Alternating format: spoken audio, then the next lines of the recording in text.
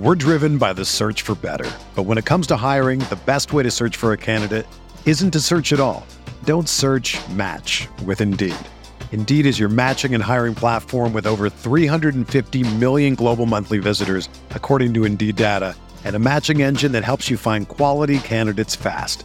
Ditch the busy work. Use Indeed for scheduling, screening, and messaging so you can connect with candidates faster.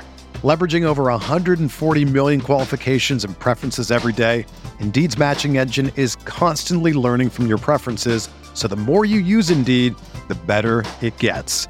Join more than 3.5 million businesses worldwide that use Indeed to hire great talent fast. And listeners of this show will get a $75 sponsored job credit to get your jobs more visibility at Indeed.com/Blue Wire.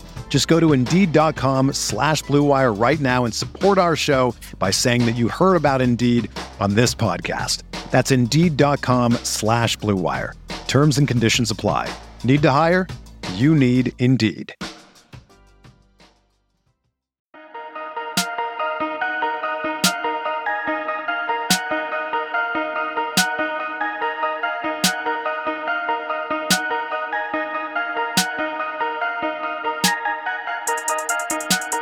And welcome to Light Years. We are recording this Sunday night, June 6th.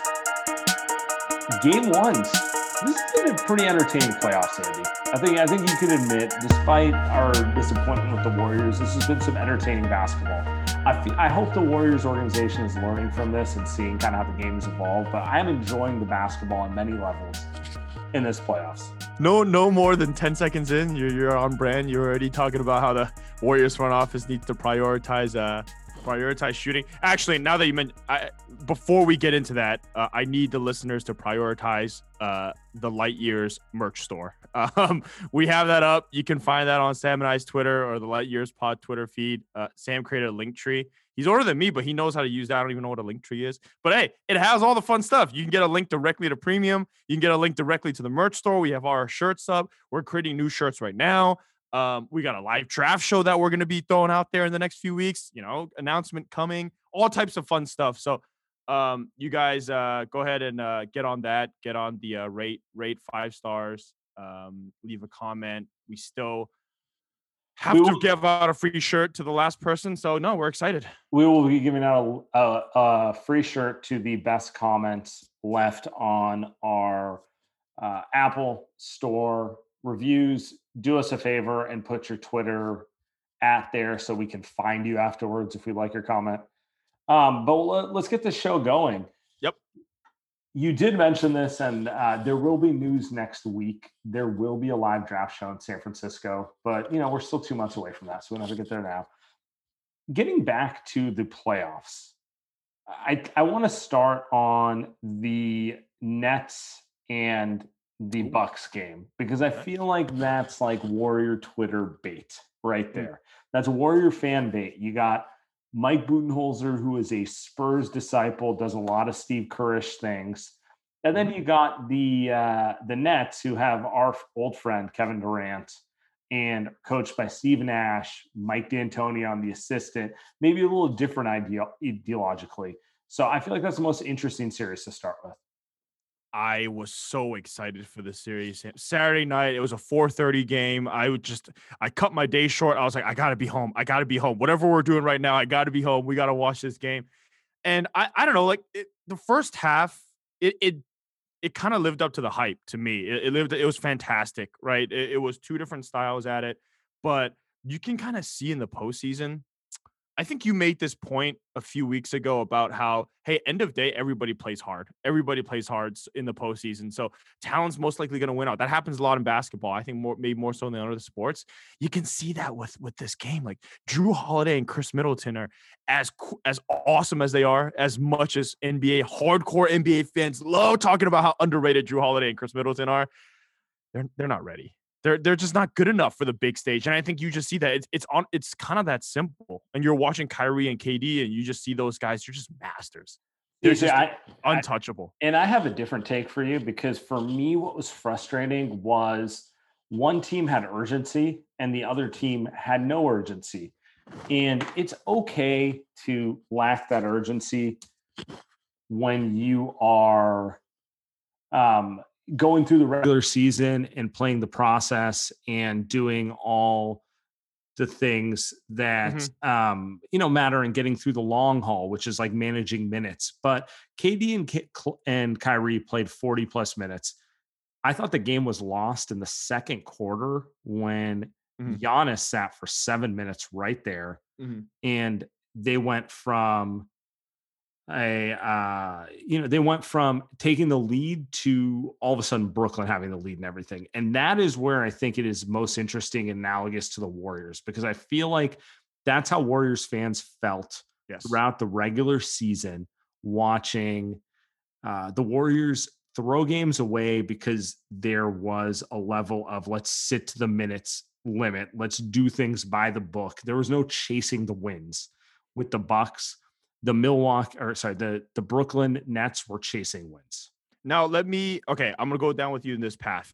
It did remind me of Steve Kerr saying, I don't know if this was on record or not. I'm pretty sure it was, but he was basically saying like, hey, we know that we're going to wear Houston down. We know they're going to wear themselves down, right? We know that James Harden playing this style, Chris Paul playing this style, this isn't going to work. Like, this isn't going to work on a 6-7 game series. To me, doesn't that feel like that's what Budenholzer is thinking? Like the way that game it went, it does, doesn't it? Like the Bucks strategy is we're going to outlast them, over time, But what makes it difficult for me is, and it's only been one game, and maybe we look foolish in 2 to 3 days.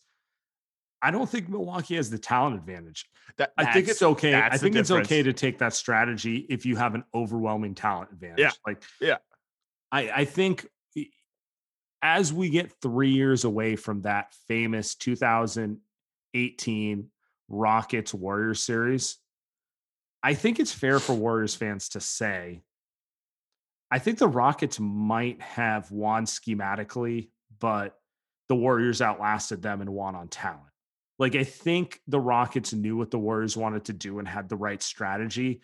But at the end of the day, talent won out over 7 games. And part of that was Chris Paul wearing down, right? Part of that was Chris Paul getting hurt. And so I'm sitting here and I'm thinking about the Warriors going into 2021-22. It's highly unlikely the Warriors will have overwhelming talent. I think they'll have talent to compete for a title. I do not think they will have the 2017 Warriors where you might have had the greatest semblance of two-way talent ever created, right? Where they have to play the margins a little more. And based off of what we saw this season, I just have questions if they're willing to do that, if they're willing to sacrifice principles to get little W's in the margins. Yeah, that game did remind me so much of the Warriors. Giannis sitting there on the bench. He played the whole fourth quarter, but he sat out the third quarter. But by fourth, Brooklyn was up pretty comfortably. It was over. It was over. You just don't want to be trading buckets with Kyrie and KD because you're going to lose that kind of game. Yeah, exactly. Right. And their defense, which is, look, I picked the Bucks to win the series. I am rooting for the Bucks. I really enjoy watching the Bucks play basketball, but you watch them and this defense isn't good enough. Isn't good enough to contain KD and Kyrie. Now, I will say the minutes that we're also missing like the overarching point, which was Harden went down. Harden didn't even play. He didn't even play. Harden, I remember watching KD and Kyrie in the first half and thinking to myself, damn, did they play the entire first half? KD played 21 minutes. So he sat 3 minutes of the first half. These guys came out there. And I remember at the end of the game, Steve Nash, or the announcer said, Nash wanted to take KD out, and KD said, no, I'm staying in, right? So classic, like, hey, the star player wants to play the minutes, and Steve Nash saying, okay, I'm going to go ahead and let him play the minutes. To me, it felt like the KD and Brooklyn kind of knew, like, this is game one. We have a chance here to kind of put our footprint on the series. We're not letting this game go. We don't know how long Harden's out. I think Harden's done. Harden's done for the postseason, or at least done for the series. You win game one. And you were all over the fucking timeline talking about, if this is game one, you go for the win right now. You don't play to win game 7. Like, this is not how basketball works. You're not running a marathon here. I think that was the most frustrating thing about what happened with the Milwaukee Bucks, which was you don't know that Harden's out game 2. Now we do now, but you don't know how long Harden's out. You have to win that game immediately you just gave Brooklyn life in telling them that it's like they lost Harden. Doesn't matter. They can win right now. So I think they gave Brooklyn life in that game, and they didn't have to do that. They would have been so much better suited going for the jugular, playing Giannis a little more. Now, the counter argument would be if they panicked and chased that game and lost it, then everything would be so much worse. But we just the track record for the Milwaukee Bucks of not chasing those in the postseason. It tells us that they should have done it there. Now, also, I don't want to pile too much on the Bucks because I feel like even if they chased it, maybe they win game one. Great. I still think they lose the rest of the series. Just watching that game, the defense that they had isn't good enough. It isn't good enough. Like K didn't even shoot well, and they were absolutely unstoppable. Nick Claxton, Mike James, Bobby Brown, like these role guys, Joe Harris, these role guys were. I'm just watching those guys like, damn, like these guys look like they're ready to play the NBA Finals as kind of first, second, third year guys. So I think even if the Bucks had won game one, the Brooklyn Nets look like their offense is so damn good, Sam, that I don't think it would have mattered. Like they probably win this thing in 6 tops. That's what it felt like to me. That talent is just too much. It did feel like Brooklyn was a tier above them. We'll see how it goes the rest of the way. To me, the interesting thing is the difference in coaching philosophies here. And I don't want to make too much of it, but it's a question. It's a question for you. Are you losing faith in kind of the Pop disciple tree who everyone who tries to do things like Greg Popovich, but you're not Greg Popovich and you don't have the 2014 Spurs team.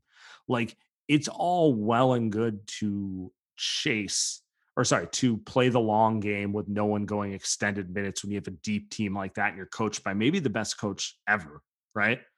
But when you're not that coach and when you don't have that semblance of too deep talent, should you really be coaching a team like that in the playoffs? To me, it almost feels like it's a case by case with these coaches. Some coaches are more stubborn than other coaches. Maybe like the cases that these Pop disciples are more stubborn than the ones that aren't?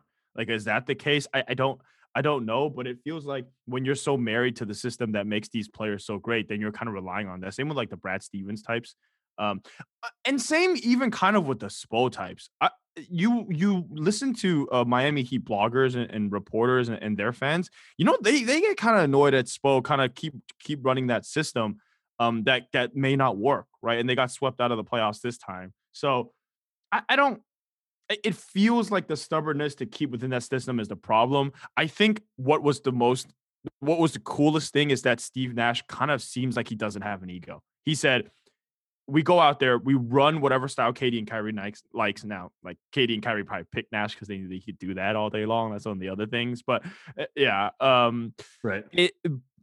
It feels like to me that Nash is or D'Antoni in this case, right, who's also on the bench, is kind of just saying, hey, we're going to play whatever style that you want to play. Like part of D'Antoni's thing with Houston was we're going to play whatever style James Harden and Chris Paul want to play. We're not really doing my whole thing. Like I'll do parts of what I like, but that's not the end all be all. So I'm with you. I think like these coaches that don't say, hey, my system is the end all be all, those coaches might be better just because they're willing to say, hey, have the star players kind of maximize their strengths rather than kind of the way we've seen with these other guys. And let's talk about the Hawks and the Philly 76ers while we have a few more minutes before our special guest, the real corporate bro, joins us. So everything we talk about this series, you have to mention the fact that Embiid's limited. And I thought he played pretty good offensively, but like defensively, he could not move, right? And that's the injury limitation. Our friend, Dr. Nirav Pandya brings up the fact that like the injury is something you can manage, but you know, there's obviously some sort of limitations in his movement. So that sucks, but I'm watching the Hawks here and I'm just marveling at their depth of talent and just kind of how much skill they have on the wings. The thing I'm watching with them, I'm watching Bogey, I'm watching Herder, and I'm juxtaposing them to the Warrior wings. And I'm wondering, do the Warriors have it wrong? Are you better suited getting like a B+ offensive wing, someone who can pass and shoot and create? Like Bogey's an excellent player, but he's not like a star, right? He's like a tier below that. He's like B+ offensively when like guys like, yeah. You know, like guys like Kawhi and stuff are like an A offensively, right? And he's probably average defensively. Like you can hide him in a team scheme. He can do some things, but he's not a stopper, right? are those players better than, let's say, Andrew Wiggins, who has a much higher defensive floor? Like, he plays better defense than Bogey. No one is going to tell you that Wiggins is a worse defender than Bogdanovich or Hurt or any of that stuff. But he's kind of averages offensively. He can hit some shots, but I don't think he can shoot the way that Bogey or Herter or those guys can. And I'm just wondering if the Warriors might have been better suited pursuing wings who are more offensively inclined, who they can coach up defensively, than guys who are defensively inclined that try to coach up offensively. And that's a great question. I feel like this when I was watching Bucks and Nets too. I don't really care how good your defense is anymore in the NBA, unless you have LeBron, AD, right? And you have the plethora of wings that they have when they're healthy. And that's a lockdown. That's a championship defense. And by the way, those guys won a title because they hit shots in the bubble. Sure. Too. That's the other part of it. But I think, like, if your defense is Andrew Wiggins ceiling type defense, or Andrew Wiggins ceiling type player, I don't think that's good enough. Like, you're not guarding Kawhi Leonard types anyway, whether you got Bogey or whether you got Bojan or whether you got Wiggins. You're getting your ass torched in the postseason, right?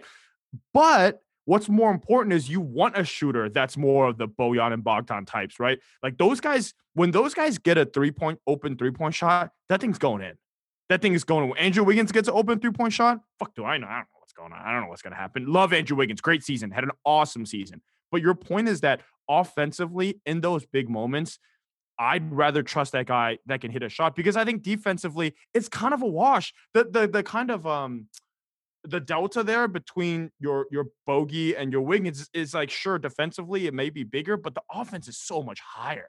Because I just don't think defense matters as much in 2021. Like, it's just not that important unless you're Andre Iguodala. Am I making sense? No, and that's where it comes down to. I think the overarching point we're making is, if you're going to ref the games this way, I don't know how much being a good defender matters. You have to be an amazing defender. You have to be Draymond Green to really make a difference. Otherwise, I'd rather go with the better offensive player who's okay defensively. And by the way, they have to be okay defensively. We're not talking about Lou Williams or Jordan Clarkson or one of these guys who are like sieves. We're talking about like guys who are, I would say, competent to above average, but not like game changing.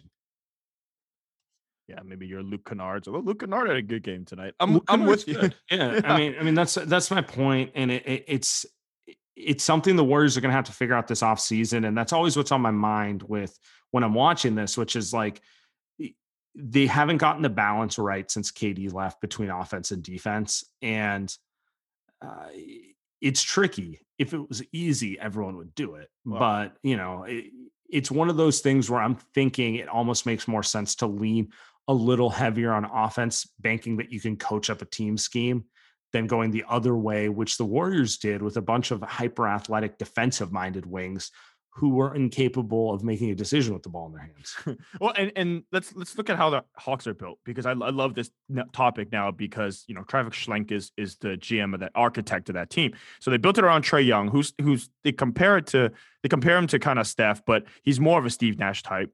They make the offense relatively simple with a kind of a bargain bin wing in Clint Capella, who they got for the cheap, who's awesome, blocks the rim. And then they drafted Hunter and Reddish, who aren't even playing, but they're 3-and-D potential guys. So and then they got offensive minded. Hunter hurts because he was actually in the rotation prior. Yeah. And then you got your Herter, who's maybe the Clay quote unquote shooter, right? And then Bogdan and Danilo. This is kind of a poor man's Bogdan, right? It goes, and then you've got Danilo and Bogdan, who are lesser defensive players, but very, very good, can hit an open shot on offense. I think that's a pretty good way of building a team. I wasn't a big fan of it before the season, but I see the light, Sam. I see the light. The other thing, though, to me is also like, it is the Eastern Conference. There's a context thing. I just think, I guess my perspective, and we probably should have led with this, is I'm watching all these through the lens of what the Warriors need to look at going into next year. And we'll talk about the draft. We'll talk about free agency. We've got a lot of episodes to get into that. But in the meantime, I'm trying to enjoy this basketball we're watching and kind of make a point about what the Warriors should do, because I do think basketball has changed a little bit since the last time they built a roster. And there needs to be some subtle adaptations to acknowledge that. Yeah, no, it's been that's we'll see what Bob Myers does. The playoffs have been amazing. They have been awesome. They have been, even though we've got the the Lakers out and that makes it even better, man. Yeah, I know, but there's no LeBron and AD, right? Like some of these bigger names, there's no Steph in there, but I mean, I can't wait for the Utah series, Utah against the Clippers. I think it's fantastic. I think the Utah and Clippers are similar to kind of the Bucks and Nets in terms of like you got one side who plays like kind of a team style, right? They kind of grew up together, defense, shoots a lot of threes. And on the other side, you got a bunch of superstars. So I think that's cool. I think that's a great series. Same with the Suns, Nuggets, and all down the line. All right, let's get to our special guest. We're driven by the search for better. But when it comes to hiring, the best way to search for a candidate isn't to search at all. Don't search, match with Indeed. Indeed is your matching and hiring platform with over 350 million global monthly visitors, according to Indeed data, and a matching engine that helps you find quality candidates fast. Ditch the busy work. Use Indeed for scheduling, screening, and messaging so you can connect with candidates faster. Leveraging over 140 million qualifications and preferences every day, Indeed's matching engine is constantly learning from your preferences, so the more you use Indeed, the better it gets. Join more than 3.5 million businesses worldwide that use Indeed to hire great talent fast. And listeners of this show will get a $75 sponsored job credit to get your jobs more visibility at Indeed.com/Blue Wire. Just go to Indeed.com/Blue Wire right now and support our show by saying that you heard about Indeed on this podcast. That's Indeed.com/Blue Wire. Terms and conditions apply. Need to hire? You need Indeed. And now we got a special guest. A lot of people say the Light Years podcast is not that versatile. We just stick to 2 to 3 topics. We're about to show you our versatility here. Bring on. Some of you may follow him on Instagram as the real corporate bro, but I know him as a diehard Warrior fan and someone who's had season tickets over the years. Ross, how you doing, man? I am doing so well, and yeah, I got priced out, but that's what happens when you move to San Francisco. You all get priced out, even if you hit quota. So yeah, that's what happened to me. So let's start there. Give us like Bay Area guy getting priced out. yeah, real dude. Bay Area It's guy. not like I don't make nothing either. I just was like, as soon as the seat license came into play, your boy was fucked. I was out. I went from like 12 grand for my tickets to like 35 or something. I was like, we lost KD. I don't know if I can pay that much. I don't think he'll ever be this good again.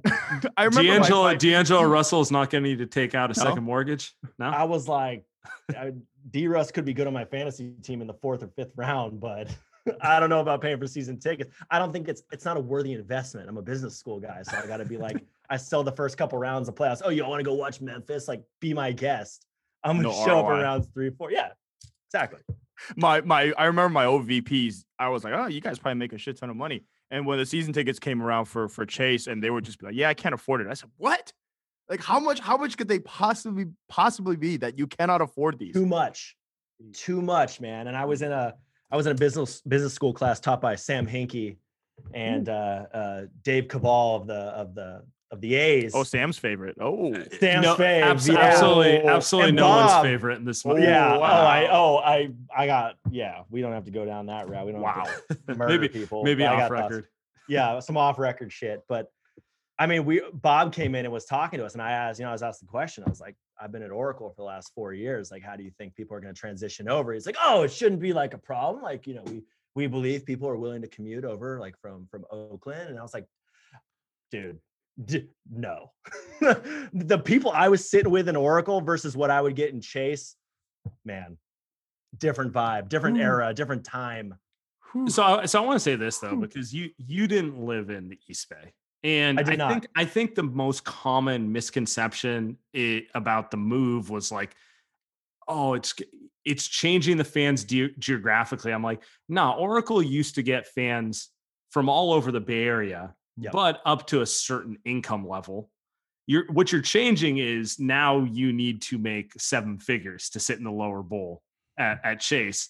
Whereas in Oracle, if you just had like a decent job, you could sit in the lower bowl at least. Yeah, man.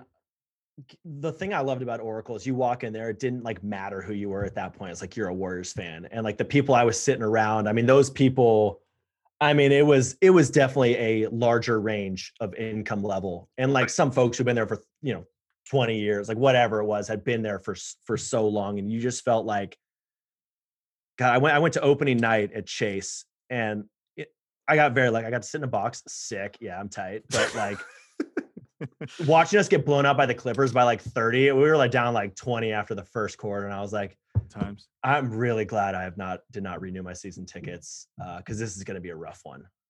But I mean, I just felt bad. I just like, there was something iconic. There was something different about Oracle. And you could only explain it by having someone be there. And, a lot of people say it's, MSG, like, there's nothing like it. But like, God, it was just different at Oracle. It just hit different. So I'm still waiting to see a game that matters at Chase. Like, I know we got the play-in game and oh God. Yeah, we don't need to talk about how it went, but even I just don't even know if I wanted to play in game. I don't know. Yeah, but it was like, it was like a flip-flop of like a cock tease all year long. It was like, are we going to be good? Are we going to tank? Are we going to go for this all pick? year? All Who year. are we? What do we want to be? Are we trying to develop our young guys? Are we trying to actually win? Like, do they know what they want to be? I mean, that's a different question. I don't know. That is a very good question. But one thing we do know, the only thing I think all Warrior fans unite around is we all approve of Klay Thompson getting on Instagram Live in his boat.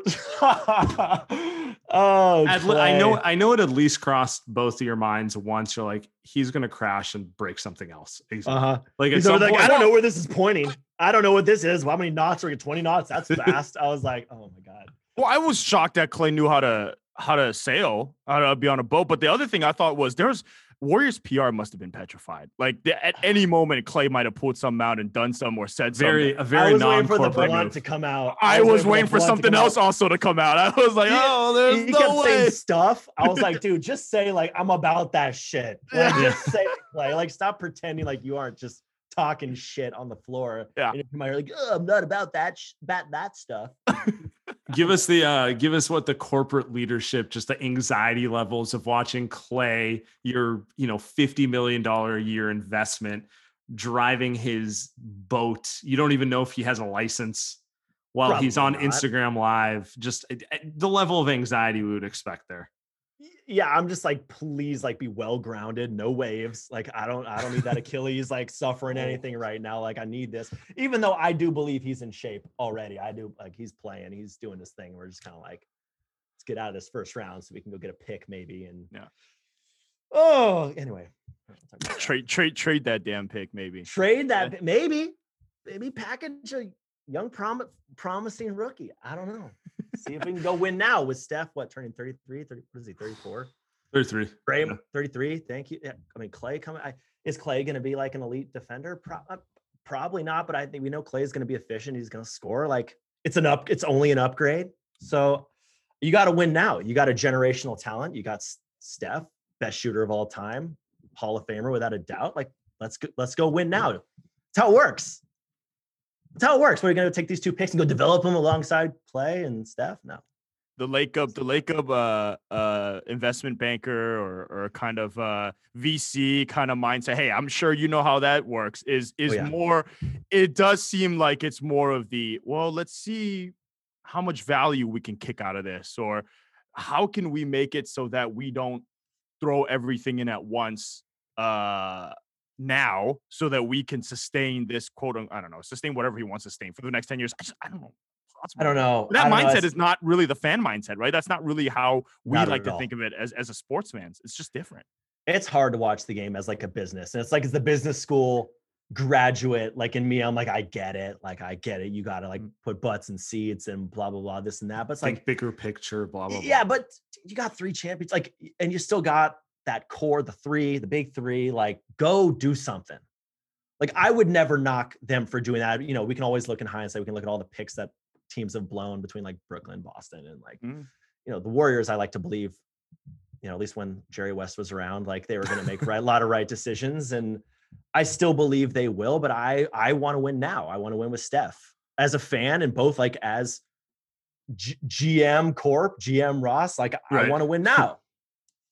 When are you going to get a Steph, Clay, Draymond together again? And I think that's the prevailing. Not doing it. All right. Hey, my boy repping Smiley gingers everywhere. Smiley's going to come into his own, be the centerpiece of a 10th seed in 2025. That's what we're building towards. So we're building. That's so cute. That's so fucking cute. No, you can't build this culture of winning and being absolutely elite. Like, you know, one of the things that like I struggled with, all my friends, they're like Denver fans, they're Portland fans, whatever. Everybody hates the Warriors, but of course, what was so hard is like, and I was there when Clay tore his ACL and then hit the free throws, and like, I remember standing in my seat and watching him come back out there, and I was like, what people don't understand, and like general fandom, the dumbass fans, whatever, the mangy fans, they're just like, fuck the Warriors. We want the Warriors to lose. Like, they're too good. And what they didn't realize is they were watching the end of the single greatest like team in history. Like, there was like a weirdly, for me, it was like an emotional moment of like, are we ever going to see basketball like this good again? Like, okay, we've got like Brooklyn going on right now, but like there was something beautiful about what the Warriors. Brooklyn's a bunch of mercenaries though. It is. There are just a bunch of like ball, like heavy, like need a lot of touches, like whatever. They're going to be like, if they win, like no one's going to be surprised. But it's not what the Warriors did was beautiful. I know what you're saying. Yeah. It was a different style of basketball. It was beautiful. Yeah. Whether you're on either side. I think about that game often because I was there too. And it was like, I remember when they lost, not really even being upset that they lost. I remember being like, it's the dynasty right here. They didn't beat them. They literally fell apart. Like Clay literally tore his Achilles. They were going to win that game if he doesn't. KD comes back, gets hurt. Like, it was one of those, it's hard to explain because I feel like the Warrior fan perspective is they were never beat. Like, you want to watch your team get beat. You want to at least like someone takes them down. You're like, all right, our time's over. This team is formally better than us. They have proven it. And with the Warriors, they just fell apart physically. Like, no one beat them. No one proved that they could actually play better basketball than them. I agree. They just outlasted them. Their ligaments outlasted them, which kind of adds to the mystique a little bit, to be honest. It does. And it's so easy to like root against the behemoth. And like, I get that. Like, you know, I hate the Yankees. I hate the Red Sox. Like, I just don't want to root for those like high salary cap teams, but there was something just different about the Warriors. And I know KD coming in, like tainted a lot of people's perspective. Right. Like, I was shocked when KD came in. I was like, all right, like we're already really good. Why not like add the best, right? You know, one of the best players of all time. And I just like, there was just, and this is what you're always going to get with the masses. There was just a lack of appreciation for like what they were witnessing end in that moment. They were so happy about it. And I was just like, my guys battled. They came back out after tearing an ACL and shot free throws. Like, they went out there hurt, like against doctor recommendations. Like, they're gamers and they just want to play. And like, you know, now people love the Warriors again. Oh, Steph's so fun. And like, right. Good. Like, good. Now that we're like fighting in the like 10 seed, and I didn't even want to be in the playoffs personally as a fan. I was like, can we go get some picks, please? Like, stop cock teasing us. Get this over with. You know, I think get me Cade Cunningham so I can trade him for Kawhi Leonard, please. Hey, I'm in. Absolutely. I think when you make that point, I think that makes it even more obvious where you're like, you still like Clay's finally back. Knock on wood. You still got Draymond. You still got Clay. You still got Steph. Like, now that you think like, hey, the last time you saw these guys play together, 2019, they were on the way probably to make a 3-1 comeback, which would have been ironic and fitting. Yep. You have to give these guys another shot at it. You can't not do that. And I think that's the fan sentiment where it's like, I would say the only team that I've ever felt like that beat the shit out of this team was OKC. And they prevailed. And they won. And they did. And they battled through that shit. And they prevailed and they won. And that's the only team that I felt was like they beat the crap out of the Warriors. By the way, can we talk about how much that annoys LeBron fans that to this day we won't give them credit for 2016? It'll never happen. It's a sentiment like Andy's point is not just Andy. It's like every Warrior fan I know will say like the only time they felt truly shook was when they went down 3-1 to OKC. And the players. And it wasn't like they were just beat, because like Cleveland beat them, but it didn't feel like Cleveland was better. OKC made you feel like you were a JV team. It was it was like, oh God, these guys are bigger, faster, stronger at every position. Were you at those games? You at those games, right? Those were ridiculous. I was at one. I sold the other one. I'm like I like watching on TV where I can just like I can just see everything a lot better. Like I was a 115. I was slightly off one. I was diagonal, like 45 degrees off one of the baskets. So I couldn't quite see what was happening on the other end. You just gotta keep drinking. You'll see the rest. You'll be fine. Yeah, exactly. And it was just like, God, they were just fun. They were just art. They were art in that moment. The way they moved the ball at that point, like talk about that extra pass. You just like you look at the game now and like where it's gone from where the Warriors were before, and people are like, oh, it's not like that much different. Like now it's just about the super team, blah blah blah. But like there was something oddly poetic about those teams. Like there was. Kerr. All right, Ross, you're a Bay Area guy through and through. I am. I'm not going to ask your exact age. I assume you're in the same age range as Andy and me. I'm fucking 32. There we go. Exactly. I lied and said 31 the other day, and I got called out for it. So there's nothing worse than when you're lying to say you're younger than you are, and then you start thinking to yourself, "Who have I become?" No, but anyway, that's a different podcast. What I was gonna say is, where does this Warrior team, this core, rank for you in terms of Bay Area fandom, like relative to the Niners, the Giants, like the various teams? Because we've seen a lot of great teams over the years in the Bay Area. Where's this one rank? God, I mean, I do think about like the Giants and like the Lincecum era as like, God, and I don't know if it's just, it's hard to say because I don't know if like San Francisco is a baseball town or a basketball town. I gotta say, if you're asking San Francisco, they're probably going to go with the Giants in those. I agree. Those even years. We're not even going to count the Niners, but yeah. They're way above if they're good, but yeah. Right. And then I got to put this team. I think there's just a different type of fan. Like there's just a different level of like knowledge and understanding to appreciate what the Warriors 3 that we currently have and did have. Right. It was like, oh, like we know Barry Bonds, and then it's like, oh, we know Tim Lincecum, the freak, and like there was just something more. I think part of it was just like that Oracle was in the East Bay, and like, you got a lot of the people in the We Believe, like sure, it's the Baron years, and it's just, I think you had to be a little bit more truly invested to like really appreciate what the Warriors have and did have in those eras. So I'm going to put them behind the Giants kind of dynasty, who I would honestly say is one of the worst baseball dynasties of all time to have won 3. Of all, I damn near might not even be like, I don't. So I grew up here, and it took a little more to be a Warriors fan because it was just you had to love basketball first. Exactly. That's the thing about the Warriors. Like you had to love basketball first. Exactly. Whereas in SF, you're just like, well, you're gonna love the Niners and Giants regardless. But it was always a little different, which always was a little like I didn't care too much when they moved to SF. I was like, oh, easier for me to go to games. Like I cover these games easier now, but now I don't even fucking bother. Just cutting an hour off your commute. For me, it was like commute's actually better for me. Like for most people, like but for me, it's like it's better. But Oracle did always the arena, like you're talking about. It played a little like a bandbox kind of like you can. When I went as a kid, it felt like people were yelling like they were in front of their TV. That's what it felt like. They felt exactly. It felt like they were like at home watching games. That was kind of the difference. But and I was gonna say, to tie it home, like I feel like the Bay loves to think of themselves as underdogs. 100%. I was gonna say that. And like, so part of, I'll say this, like I'm not a Giants guy, I'm an A's guy, but like part of like the reason that San Francisco people just adore the Giants teams that won 3 titles is they were never the favorite in any of them. So they got to play like you got fucking Marco Scutaro. Okay. Oh my God. Freddie Sanchez. Freddie Sanchez. Aubrey Huff.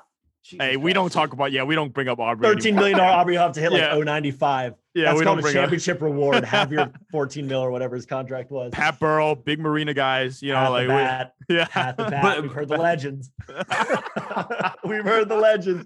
But yeah, to tie it back, it's like that. I think that's part of the thing that's lost with Chase, because it's like Chase is so and maybe it'll have the same atmosphere, but it gives the feel of like the Lakers, or it's corporate, man. Yeah, it's super corporate. It's not as bad as Levi's. Sure.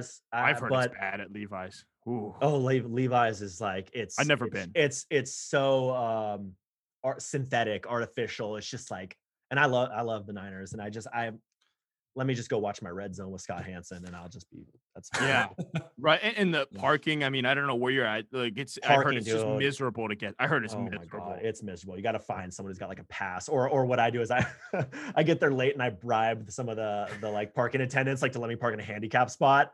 Just give them a 20. Literally, a 20 is all it takes. It's like done. Give me that spot.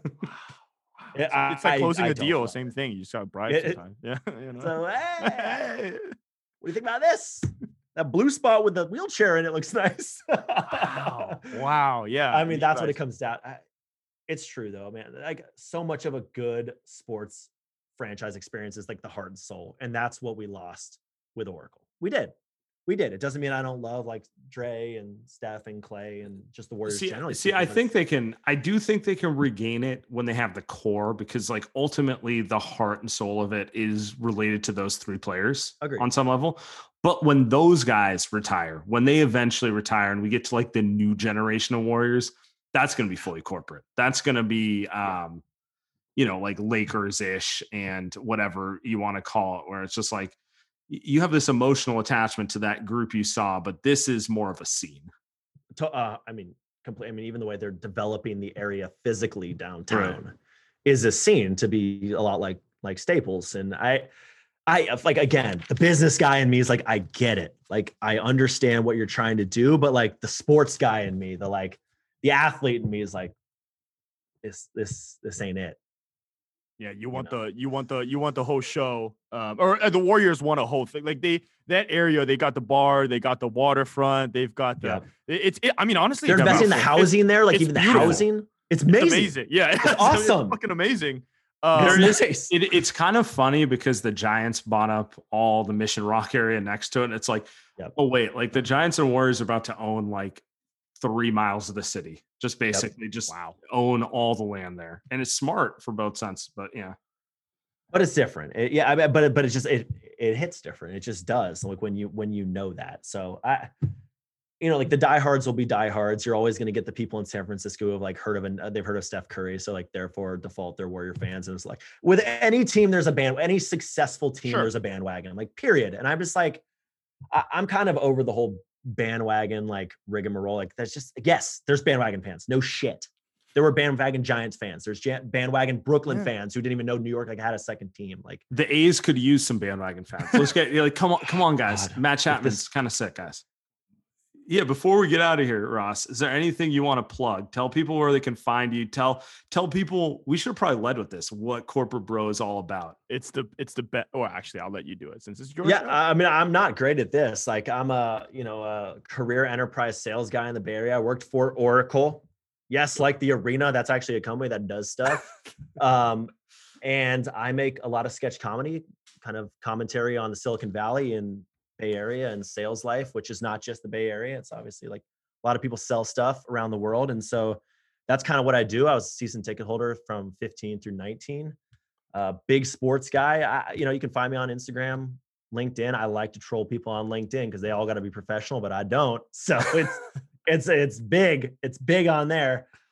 Bro did put up a good there was a good topic one time of you going at a guy who said he hated cold callers or hated I went to that was a very good one. That was town on that guy. Ooh, that guy didn't realize who paid his salaries, which was the salespeople who closed deals for him so that he can have a job. Anyway, we don't have to go into that, but good times. Big Warriors fan, big basketball fan. I'm deep in it, deep in the fantasy game. Appreciate it. Just an honor to be here, frankly, to be talking with you guys. You guys have like a very big following in the Bay Area. And it's funny. You guys have tweeted at me a few times. I was like, damn, that'd be sick if I could get on that. Because I love that shit. I love that shit.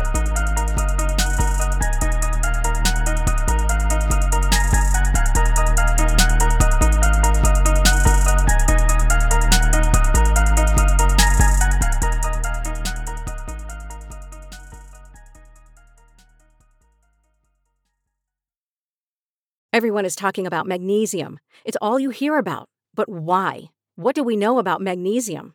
Well, magnesium is the #1 mineral that 75% of Americans are deficient in. If you are a woman over 35, magnesium will help you rediscover balance, energy, and vitality. Magnesium supports more than 300 enzymatic reactions in your body, including those involved in hormonal balance. From functional medicine doctors to mental well-being and female hormone experts, we all know that magnesium is the one mineral to improve all aspects of well-being and health. But which one? Magnesium Breakthrough from Bioptimizers, the trusted choice recommended by leading experts with 7 best-absorbed forms of magnesium to ensure your body receives the support it needs for overall well-being. Go to bioptimizers.com/balance today and use code BALANCE10 for 10% off. Support your journey to wellness at bioptimizers.com/balance. Magnesium Breakthrough from Bioptimizers, your foundation to optimal health and vitality.